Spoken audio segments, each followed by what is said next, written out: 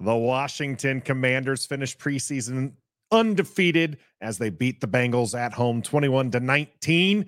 It's time for a reckoning.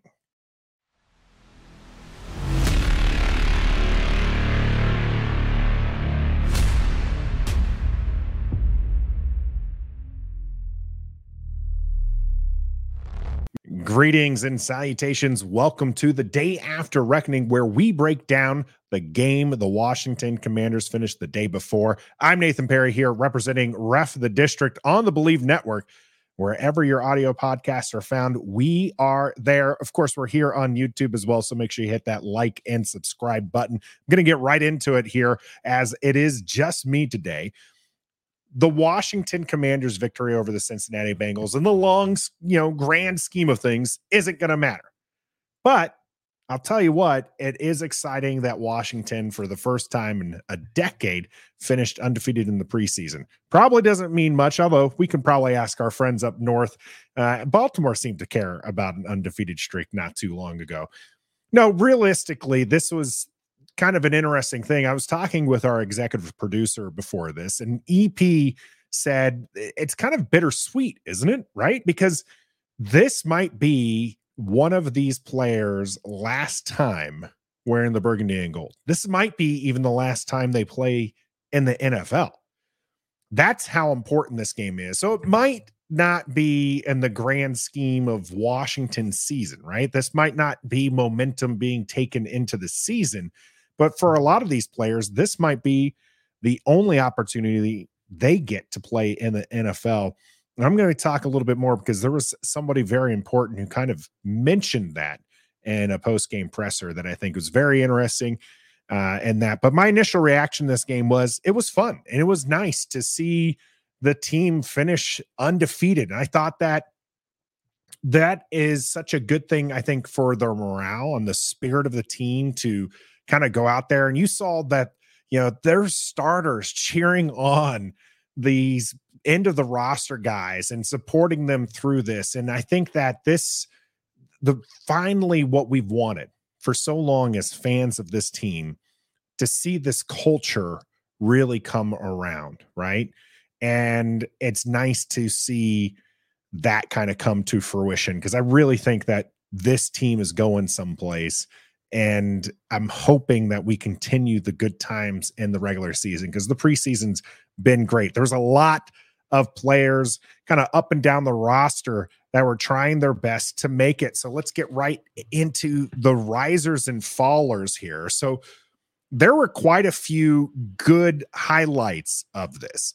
Of course, Mitchell Tinsley just doing some excellent things as a receiver. Bryson Tremaine, a guy who really is not even on the bubble for a roster spot, but to see him be productive was nice. Brandon Dillon got in there for a touchdown as well. On the defensive side of the ball, you're seeing Jace Whitaker, elevate his game.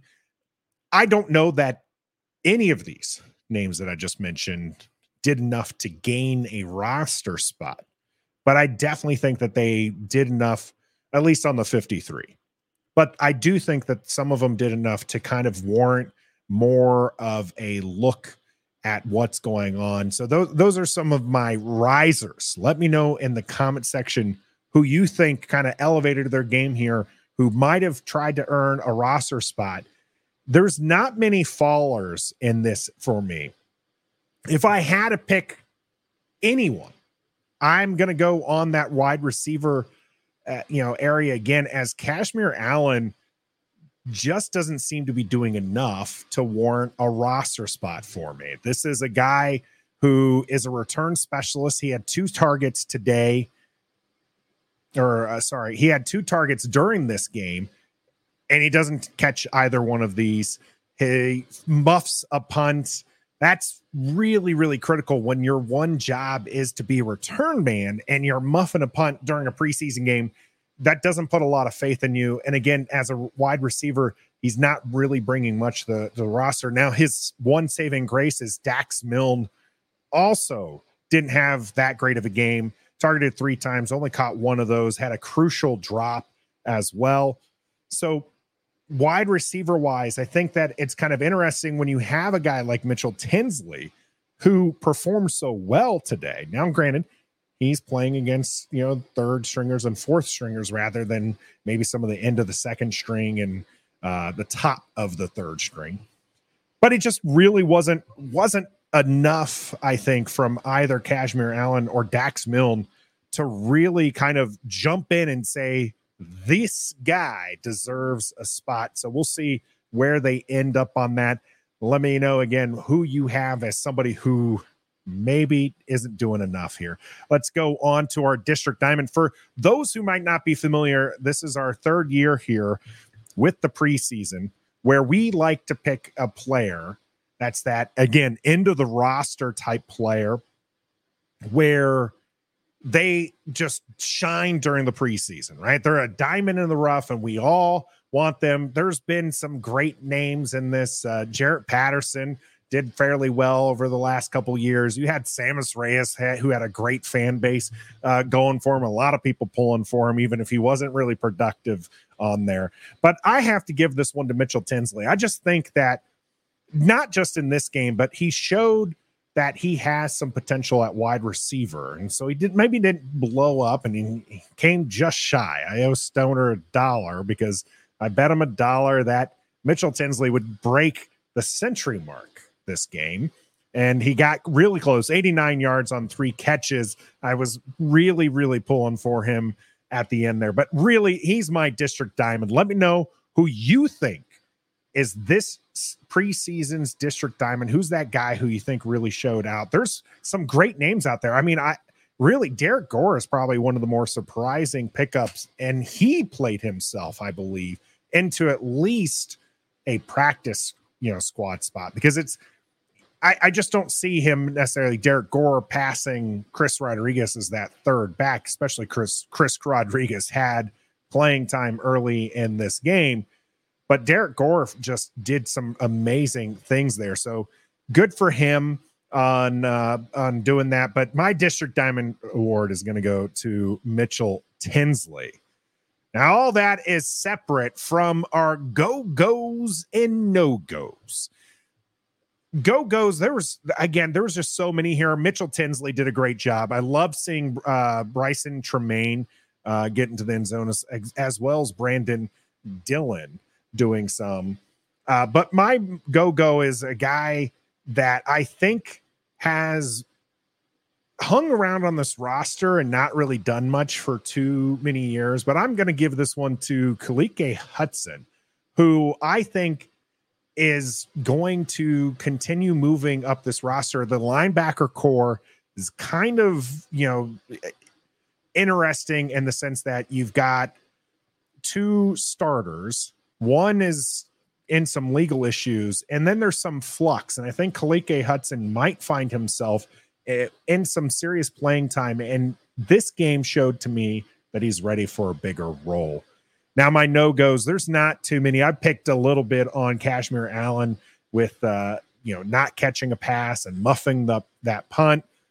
But realistically, this was just a pretty well fun, game to watch. So I don't really have a no-go. I am going to call out the broadcast team a little bit again as they continue to just get some of those details wrong.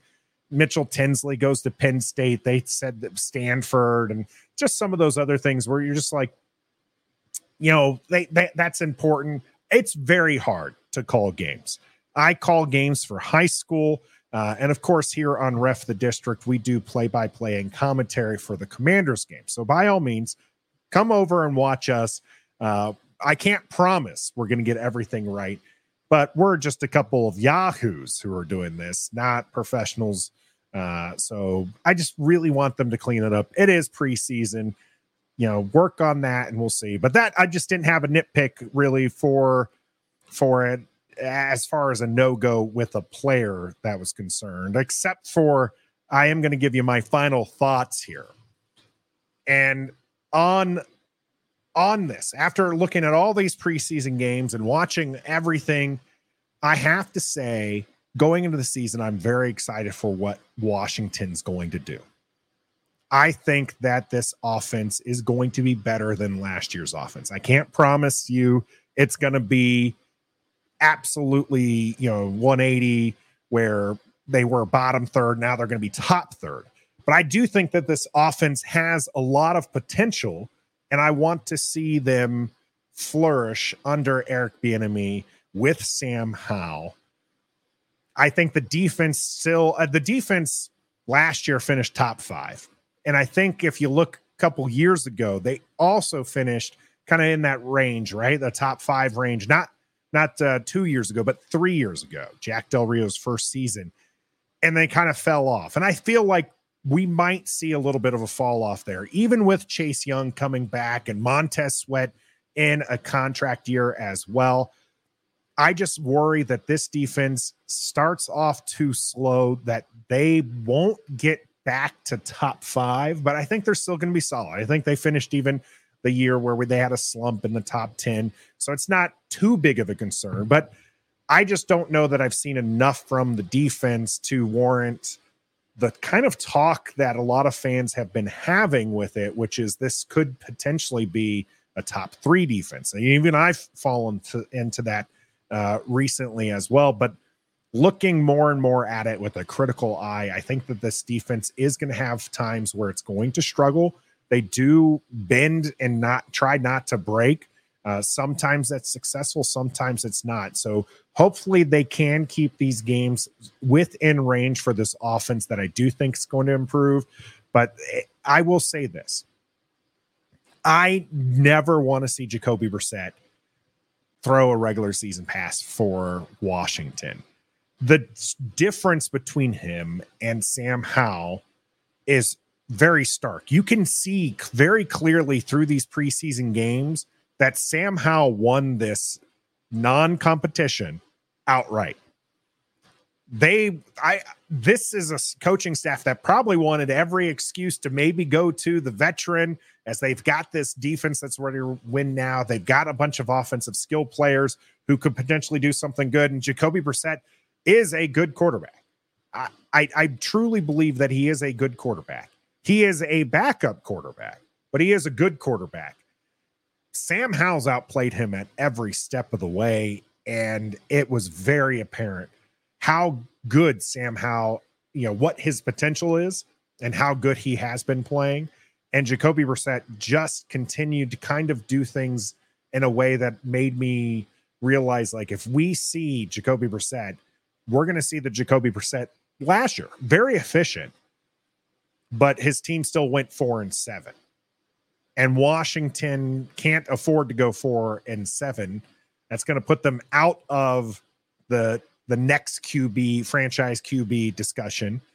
And it means that Sam Howell either wasn't the guy or something bad happened, right? And so you just don't want to see that. So Jacoby hopefully just stays on the sideline, stays in that mentorship role, maybe comes in and cleans up a couple of games that Washington's got out of hand. But realistically, this is not – things would not be going well if Jacoby Brissett ends up starting a game for Washington. I truly believe that.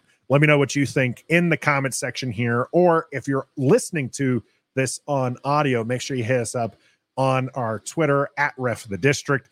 Let me know what you think of my final thoughts and what your final thoughts are on the Washington Commanders season. I'm Nathan Perry on Ref the District, and until next time, go undefeated and be a fan. Here we go.